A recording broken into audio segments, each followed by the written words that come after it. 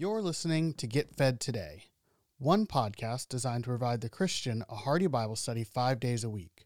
While our mission is to showcase a variety of different Bible teachers, if you want to access more content from a particular pastor, simply listen to the end of the episode for additional information.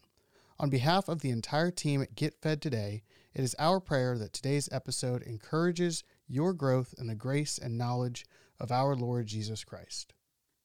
This morning, we're going to take a break in our travels through the Gospel of John. We're at kind of a good stopping point in John as it is. And the reason that we're going to be in Acts chapter 5 this morning really has a lot to do with our previous series through the book of Acts. This was a few years back. The church was just starting, and the Lord led us to kind of the blueprint for the church. And so as we were going through the book of Acts was definitely going through us and was addressing things and helping us establish things. And we wanted and still want to emulate this blueprint that God established His first church. In our elders' meetings, with so many new people coming in to the church, we feel like it's important periodically, when the time is appropriate, to go back to some of the important truths, some of the important lessons that God kind of illuminated from His Word, things that are important to our church family, that have been influential in crafting our vision, mission, direction. And this is definitely one of those passages that the Lord has used. Let's just dive into the text, Acts chapter 5. Beginning with verse 1, we read that a certain man named Ananias, with Sapphira his wife, sold a possession. And he kept back part of the proceeds, his wife also being aware of it, and brought a certain part and laid it at the apostles' feet. The author of Acts, who is historically known as Dr. Luke, begins this important story, introducing us to a couple.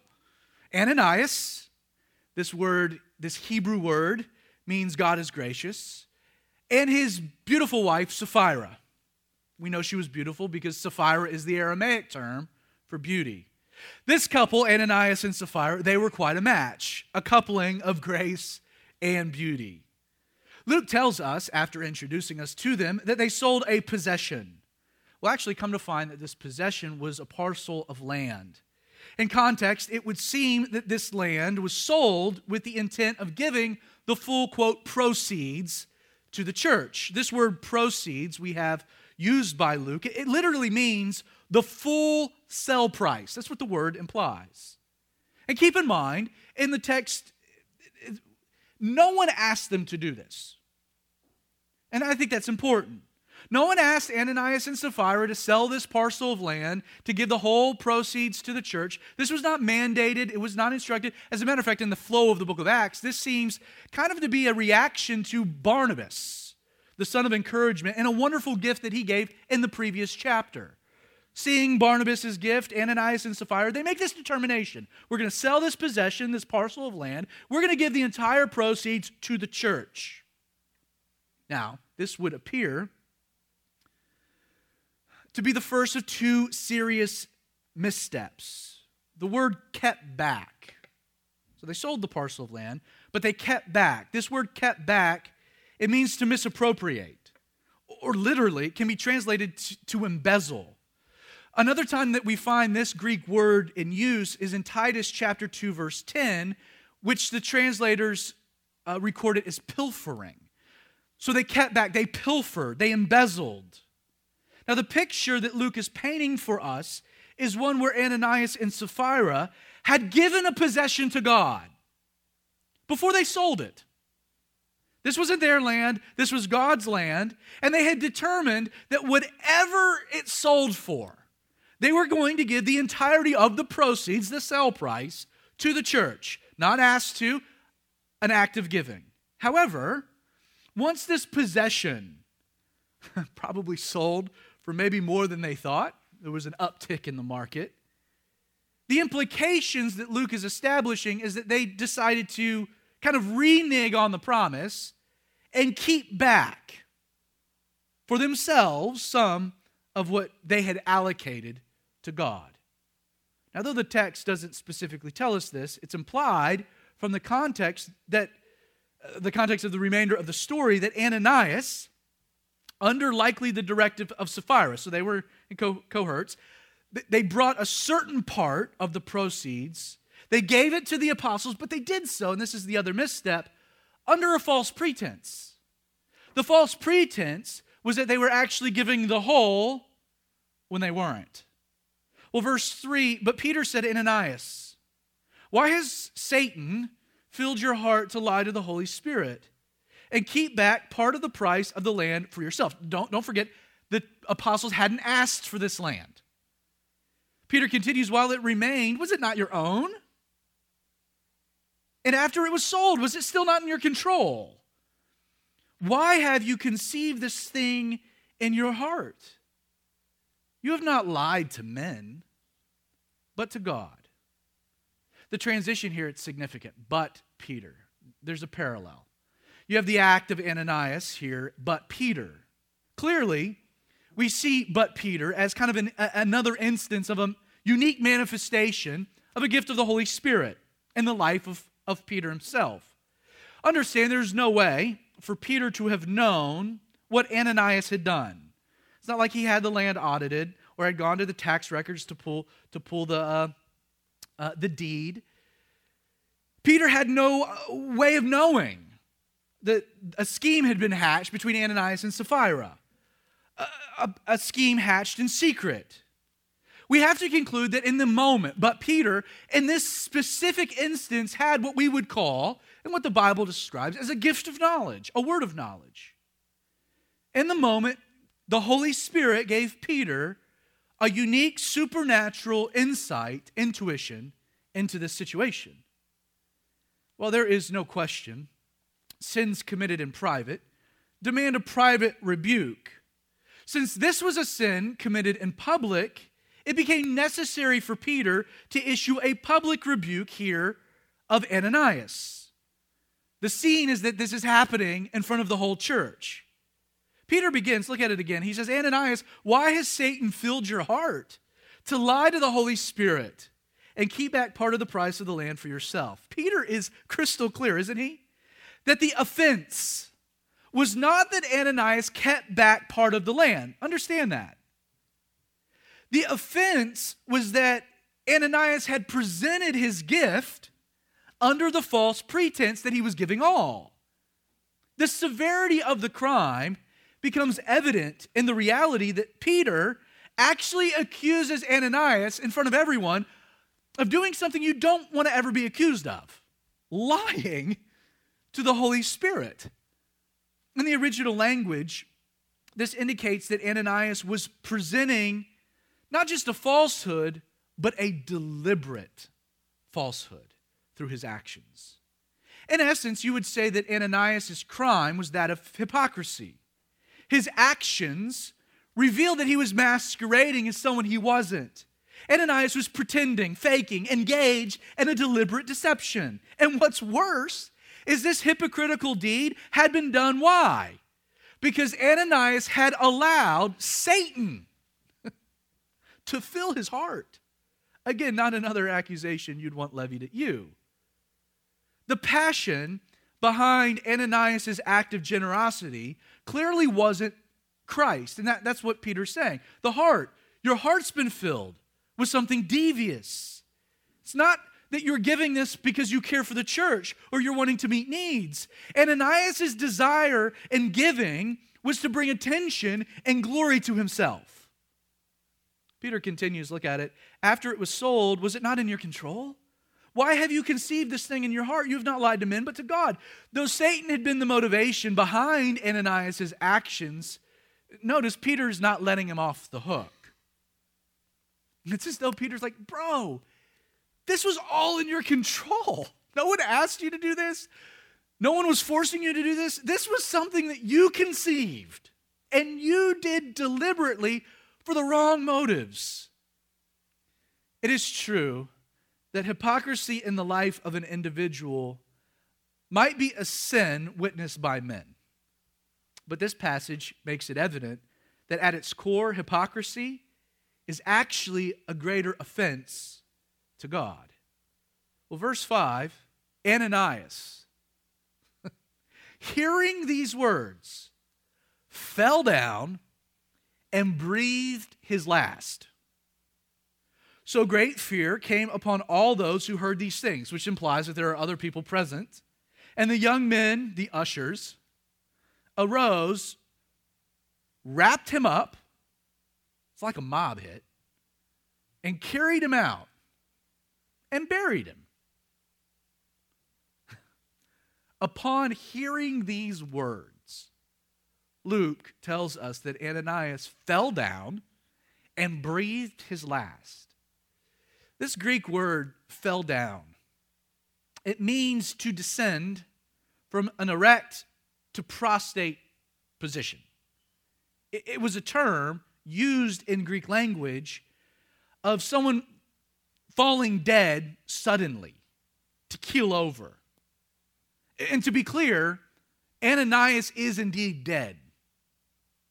And telling us that he breathed his last, Luke, who's a doctor by trade, is making it clear that the breath of life had departed from the body. It wasn't those that he just fainted and they overreacted and buried him anyway. Now, they checked the pulse. They made sure the old man was dead before they put him in the ground. Now, contrary to the common popular understanding of this passage, please note what didn't happen. In no way can you make the argument that Peter pronounced a death sentence on Ananias. Do you see that in the text at all?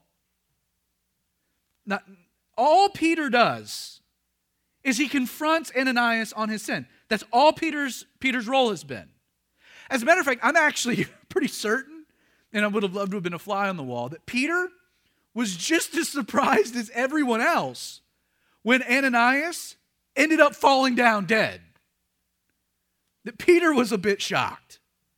Well, verse 7, now it happened about 3 hours later when Ananias' wife came in, not knowing what had happened, that Peter answered her and said, tell me whether you sold the land for so much. And she said, yes, for so much. Then Peter said to her, how is it that you have agreed together to test the Spirit of the Lord? Look, the feet of those who have buried your husband are at the door, and they will carry you out. Then immediately she fell down at his feet and breathed her last. And the young men came in and found her dead, and carrying her out, buried her with her husband. It's a killer church service. Now we already know that Sapphira has been in cahoots with her husband. I'm also at this point fairly certain that Peter is aware of this dynamic as well. And yet, notice something that I find to be very gracious. Do you see that when Sapphira comes in, that Peter graciously gives her an opportunity to come clean? Like, he asks her a few questions right off the bat. And I think for Peter, like, there was a deep longing. Come on, girl. Just be honest. Just come clean. Just lay it out there. And yet, sadly, Sapphira not only maintains the same lie she had concocted with Ananias, but just like her counterpart, she brazenly denies any improprieties, and she dies. Now, because of her role in the scheme, Sapphira would experience the same judgment as Ananias. Peter says, how is it that you have agreed to test the Spirit of the Lord? Look, the feet of those who buried your husband are at the door. They'll carry you out. She fell down and breathed her last. And for me, and I don't know if you can relate to this, as a lifelong church member, looking at this particular church service, this is where this all gets complicated for me. Like, if left just to the description of Ananias' death, there might be some wiggle room, right? For you to conclude that Ananias had died of natural causes. That he was so shocked that Peter had this word of knowledge, that he had a heart attack, and he fell over and he died. That the rebuke got him. The problem is that you can't make that case with Sapphira. The death of Sapphira, there is no question, presents for us a picture of divine judgment. This is not natural causes. She was struck down. If Peter had been surprised by the death of Ananias, Peter is so certain of Sapphira's impending death that he predicts it's about to happen before it does. Did you see that? As such, the reality that God judged Ananias and Sapphira by literally striking them both dead at church when they were giving is unavoidable, and that's a problem. I hope you're squirming a little where you're sitting. You know, the majority of Bible teachers, those that you'll listen to through this passage, they will present this story as a stark warning against hypocritical behavior in the church. It's a warning against hypocrisy. I've even listened to commentators who will point out that this story is actually just a perfect illustration for the way that God deals with people within the church much differently than the way he does with those outside the church. Kind of with revelation comes greater responsibility theory.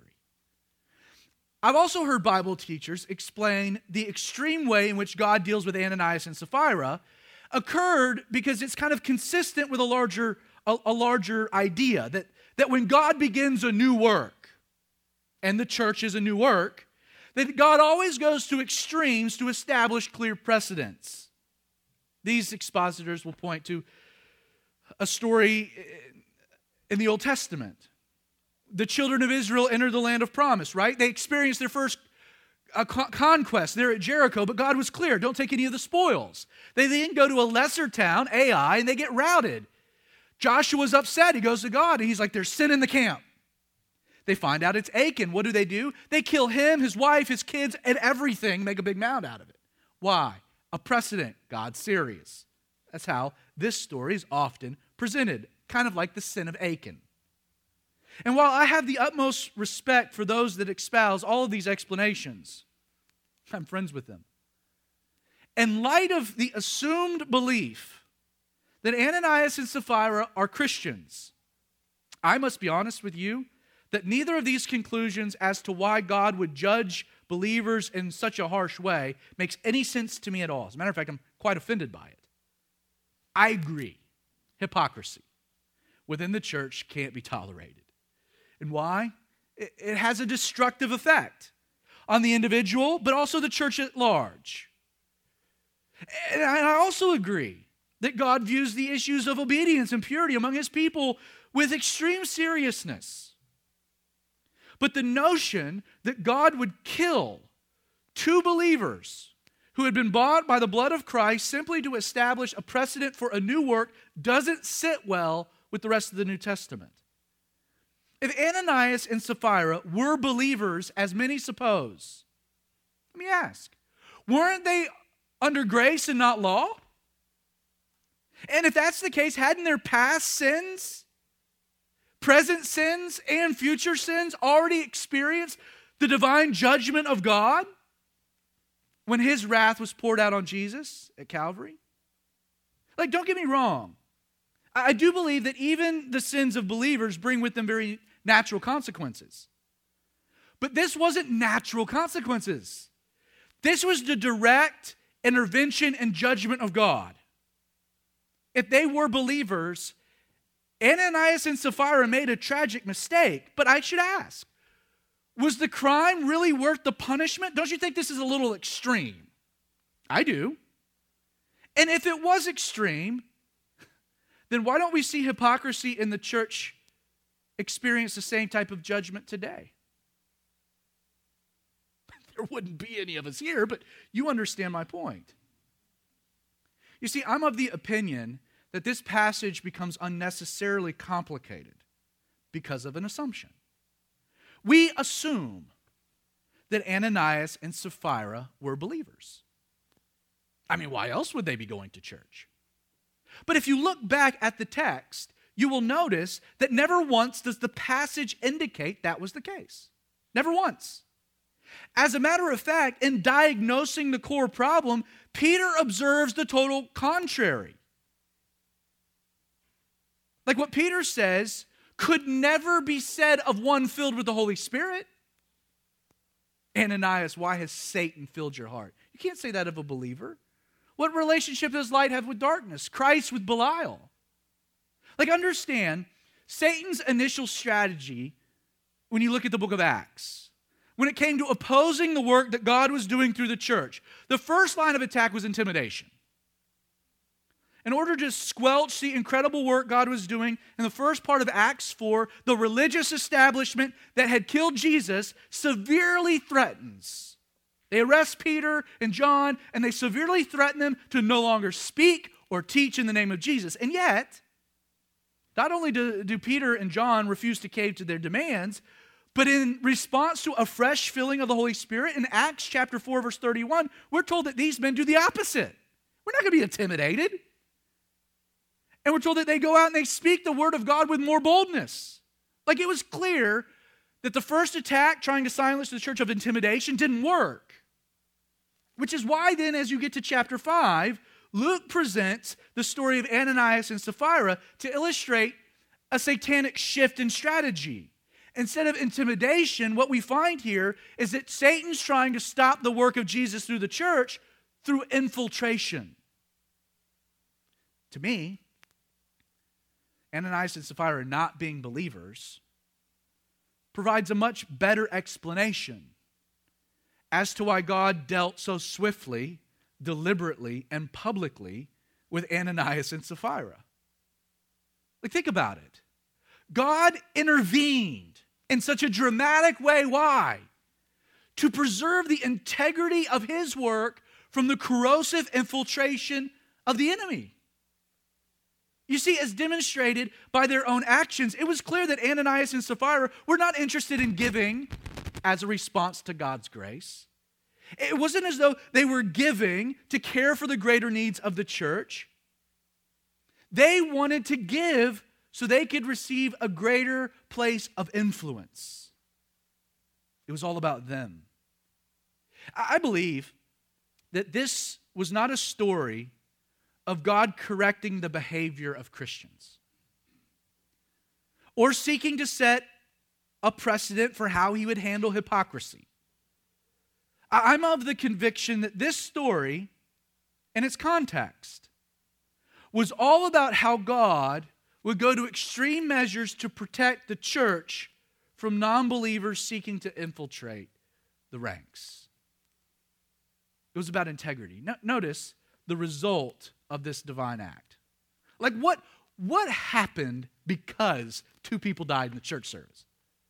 We're told what? One, great fear came upon all the church. I can imagine that would be the case. And two, notice, none of the rest dared join them. The rest of whom? Of the unbelieving world that Ananias and Sapphira were likely a part of. But the people, while they wouldn't join, they esteemed them highly. People will go into that place and they're either changed or they're dead. Be careful. Like, one could imagine this type of holy intervention would have had a negative effect on the growth of the church, right? I mean, if you're not really on board, you go to that place, and they have a graveyard around the building for an entirely different reason than most churches. I mean, this is not for grandpappy and great-grandpappy. This is for, like, you gave, whoa. They have a burial ministry. Like, it's in, would you like to be an usher? I'd love to be an usher. Do you have any problems with corpses? Like, you would think that such a thing would have a negative impact. But notice, instead of a dip in church attendance, look at what happens in verse 14. Believers were increasingly added to the Lord. Multitudes of both men and women. Increasingly is the Greek adverb melon, indicating that following this event, believers were being added to the Lord, were getting saved in a greater degree than at any time previously. All right, you can read back like Acts chapter 2 and read on. We've had some like major numerical increases of the church, and yet what happens here with Ananias and Sapphira does something that yields an increase of salvation in a way not seen beforehand.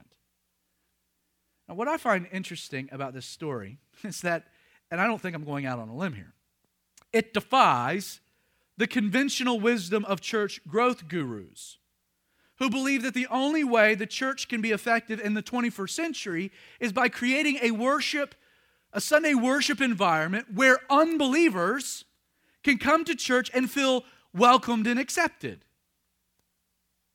That is the predominant position today. How contrary to this? Like, to accomplish this aim, many what we call seeker-friendly churches or attractional churches, they intentionally dumb down the presentation of the gospel. They avoid topics of moral absolutes. They incorporate slick marketing, multimedia techniques, all with the desire of fostering a positive, non-threatening spiritual experience for everyone who might be in attendance. It is church, according to Andy Stanley anyway, for the unchurched. That's dangerous, according to Acts 5. Like, what makes this so ironic is that the church in Acts took the opposite approach. Beyond that, this story illustrates how dangerous a place church should be for unbelievers. While it's true that there were indeed unbelievers who stayed away out of fear, Luke tells us as a direct result of this reverential attitude, multitudes were drawn, turned from sin, converted, saw power, and followed Jesus. In fact, too many that Luke doesn't even try to count them. And why was this church so successful? I believe the key to its success was that, first, it was clearly distinct from the culture around it, right? And two, it demonstrated authentic power. Like, this church stood in contrast to the world because it offered people a genuine experience with God through Jesus that neither religion nor the Hellenistic culture could provide. Well, there are those that make the argument, they build the case that we live in a different time.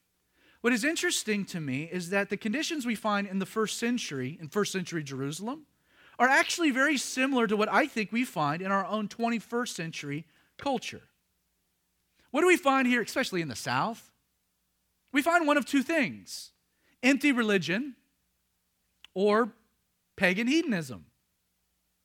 And I think both leave people hungry for something real, something authentic, genuine, and spiritual. I think that's why many of you are here. Though the seeker-friendly model of church has proven itself successful in attracting what we call to be Generation X. These are people born after the post-World War II baby boom up to 1980. I'm convinced that that model, the seeker-friendly model, is going to die out. That a model that was effective in reaching Gen X will be terrible and ineffective in reaching millennials. That's those born after 1980. I'm not going to go out on a limb when I say that Gen X, or what's also known as the MTV generation, is without a doubt the most superficial, image-driven, egocentric, commercialized, materialistic generation in American history. It is. Which, by the way, makes them absolutely perfect for big box church with little substance. And yet, while there's a lot of research that needs to be done, it doesn't take a PhD in sociology to recognize that millennials and Gen Z or whatever's coming next are radically different than their predecessors. A few years ago, Pew Research Center issued the first report of its kind in which they discovered a singular characteristic of millennials. Like, if we can summarize millennials in one simple characteristic, it's this: that millennials, this new generation, has become increasingly, quote, detached from institutions. That's its most like general characteristics. According to the report, 50% of millennials, which today is 38 and under, describe themselves as being politically independent, while 29% claim zero religious affiliation. Pew notes that these numbers are at or near highest levels of political and religious disaffiliation recorded in any generation ever. Pew also observes that millennials have been keeping their distance from another institution. It's called marriage. Just 26% of adult millennials are married. That's down 10% from Generation X, down 22% from the baby boomers, and down 39% from the silent generation. With the median age at first marriage of a millennial now being at its highest age in modern American history. The average millennial gets married, if you're a man, it's 29, and if you're a woman, it's 27. Now, in response to the question that Pew issued, generally speaking, would you say that most people can be trusted or that you can't be too careful in dealing with people? Just 19% of millennials say that most people can be trusted. That's down 12% from Gen X and 21% from baby boomers. Again, Pew, the study observes that millennials have emerged into adulthood with the lowest levels of social trust than any other generation before them. Should it be surprised that the Barna Group is an organization that compiles data about the church. Specifically, they've conducted data about millennials in the church for the last 20 years. Barna Group claims that 52% of millennials do not attend church at all, with 59% of those who grew up in church walking away at some point within the first decade of adulthood. When millennials who have remained faithful attenders, so that they buck the trend, when they were asked by Barna Group to identify what's helped their faith grow, church, or for that matter, church attendance, doesn't make the top 10 list. Instead, millennials identify prayer, family, friends, the Bible, having children, and their relationship with Jesus as the most common driver of spiritual growth. Church attendance, not even cracking the top 10. David Kinnaman, who's the author of a book called Unchristian, he commented, writing, quote, "Millennials are rethinking most of the institutions that arbitrate life, from marriage and media to government and church. They have grown up in a culture and among peers who are often neutral or resistant to the gospel. Millennials often describe church as, quote, not relevant, or say that attending worship services, quote, feels like a boring duty, end quote. One of the specific criticisms millennials frequently make about Christianity is that it does not offer deep, thoughtful, or challenging answers to life in a complex culture. As a millennial myself, I believe that the reason this younger generation is leaving the church in droves, it's actually very simple. Church, along with other institutions, is no longer perceived as being genuine or authentic. And you know what's worse? They're 100% correct. Like, here's an example to my point. Why are millennials abandoning the traditional view of marriage for a more libertine approach? Here's the answer. More often than not, a millennial's experience with the institution of marriage has been a negative one. With over 50% of their parents' marriages ending in messy divorces, should it be any surprise that millennials don't believe the sanctity of the institution argument is a valid reason to deprive a gay couple in love the right to marry? Hey, if you can make it work, great, because most of the heterosexual couples I know haven't. That's the perspective. Personally, I'm convinced seeker-friendly churches that have appealed to Generation X will be resisted by millennials for the exact same basic reason. Because a church that attempts to appeal to everyone ends up standing for nothing. and in the end presents what is perceived to be an empty, meaningless, superficial spiritual experience, they're going to leave it. And as a matter of fact, recent data shows that most attractional church models haven't grown in the last 5 years. Something you won't hear a lot. Now, on the flip side, millennials don't attend traditional churches for the exact same reason, right? Because these steeples in the community are viewed as being legalistic, filled with hypocrites, and have been mired in scandal after scandal. Millennials no longer find them to be trustworthy either. Should the Christian community, with all of that in mind, be shocked that only 16% of millennials have even a good impression of Christians? Think about that, 16%. With the most common perception of Christians being that they're judgmental.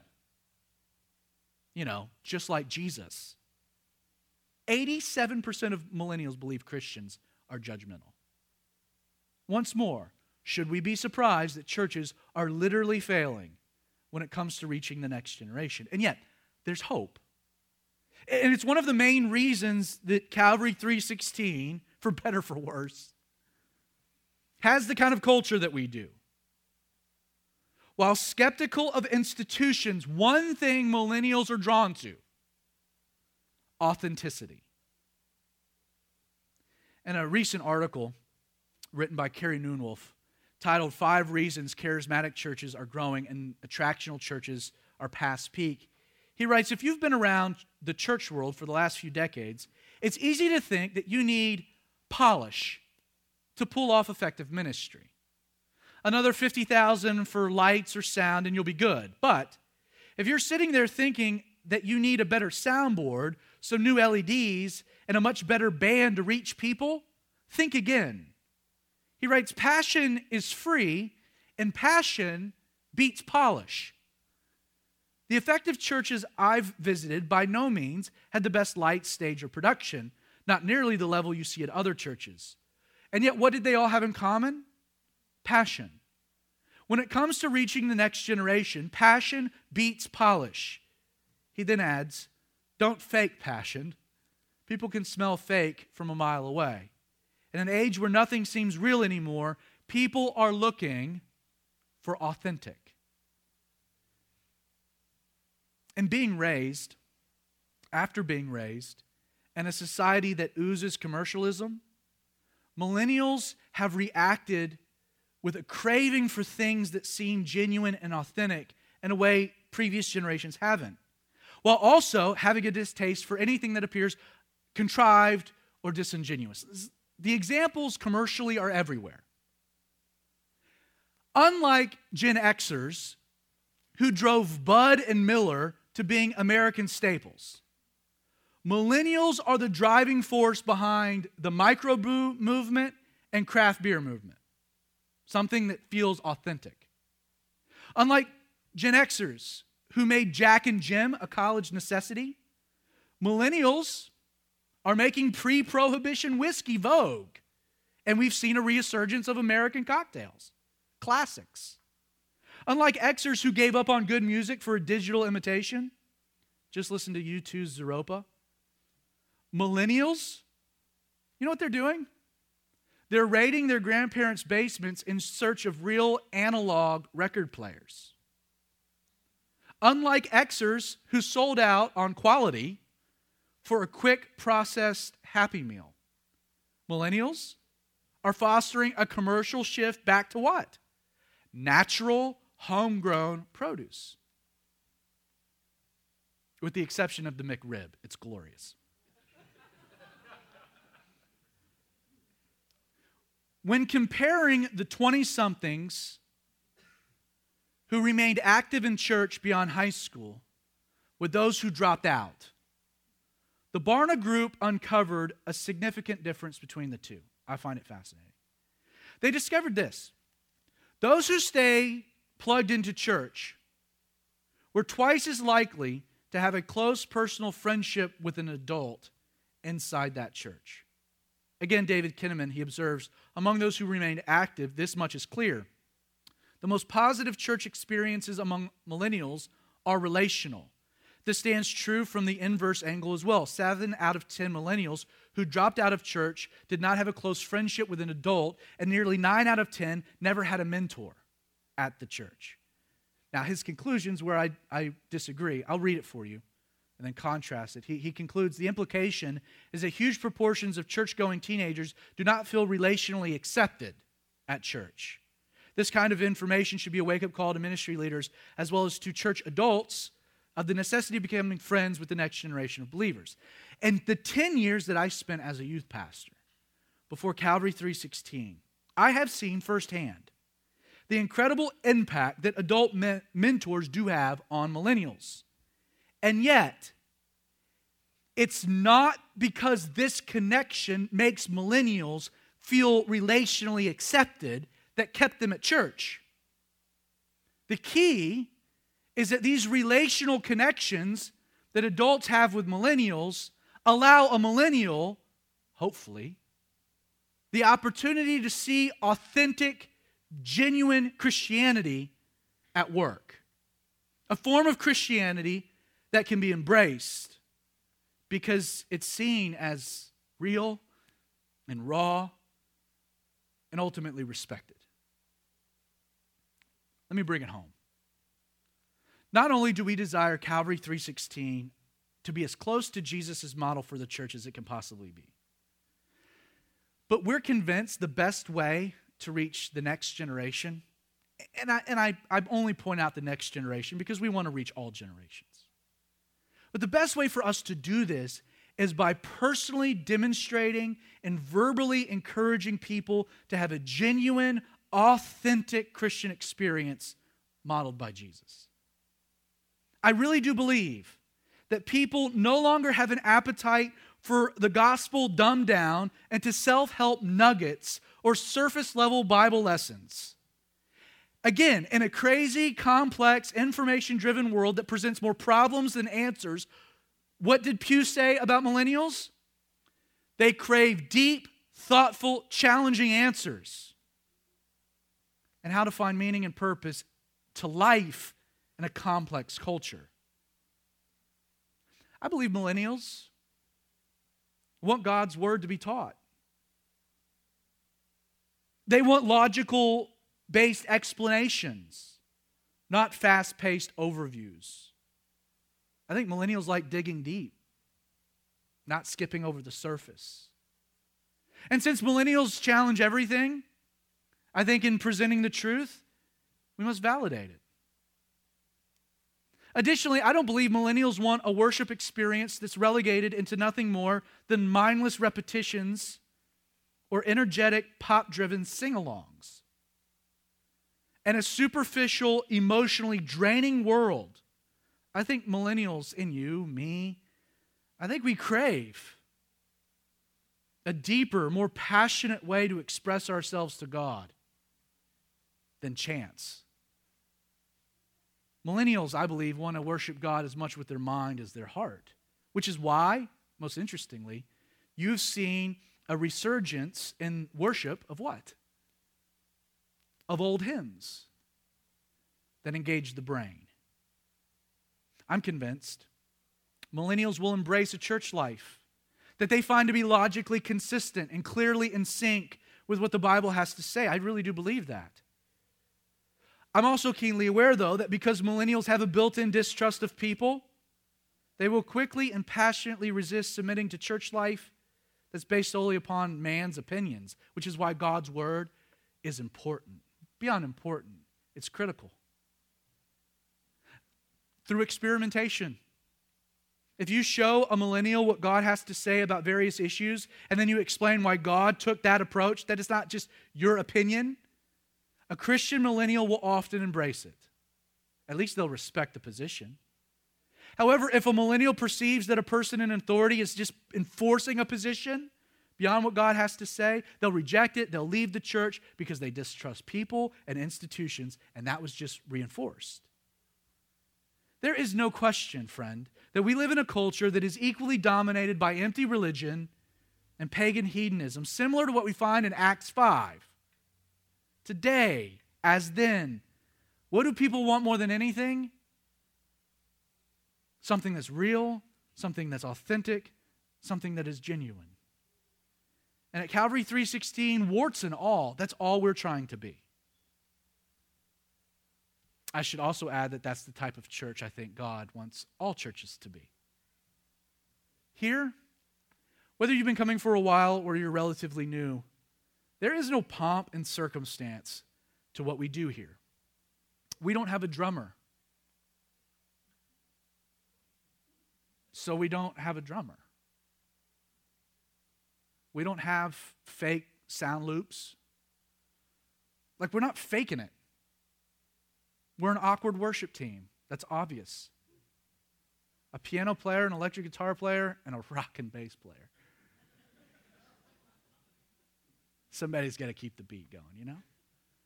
But we're not trying to be what we aren't. We're in a warehouse and an industrial park that no one can find. You can't get any more authentic than that. People that come to Calvary 316 have to really work hard to find us. But I think that there's something cool to that. Like, we want to engage your mind and your heart. We teach the Bible. We have communion every week and an elder sitting in what we affectionately call the awkward chair. Why? Because the Bible tells us to gather and have communion and have the elders of the church available for prayer for those that are sick. It's awkward to sit in that chair. But we do it because the Bible says to do it. And we even have wine with communion. Why? Because that seems to be biblically authentic. And from time to time, guess what? We're going to teach things that are very hard to swallow. Why? Because the Bible has a lot of those passages. And we won't avoid them. Because to avoid them would be fake. And if I don't have an explanation, I'll just tell you that. I'm not smart. I have no problems admitting that. Saying, I have no idea what that means. Let's move on. In the case of Ananias and Sapphira, God acted deliberately to protect the integrity of the church community so that the church would remain a place for believers. They were church attenders, Ananias and Sapphira, pretending to be Christ's followers. They were faking it to gain influence and status. God took this seriously because to allow such a thing would have robbed the church, I believe, of its heavenly fragrance and its important standing in the world around it. Again, I want Calvary 316 to be a place where God moves in such a real way that great fear came upon all the church, and where fakers dared not join them because they held that church in high esteem. And I know that's counter to the pervasive wisdom and ministry approaches of churches that are thriving in our community. But I really do believe, like this church in Acts, being such a place will result in believers being increasingly added to the Lord. Thank you for listening to Get Fed Today. Today's sermon comes from Pastor Zach Adams. If you enjoyed the message, you can access more of Pastor Zach's teaching ministry by visiting zachadams.org.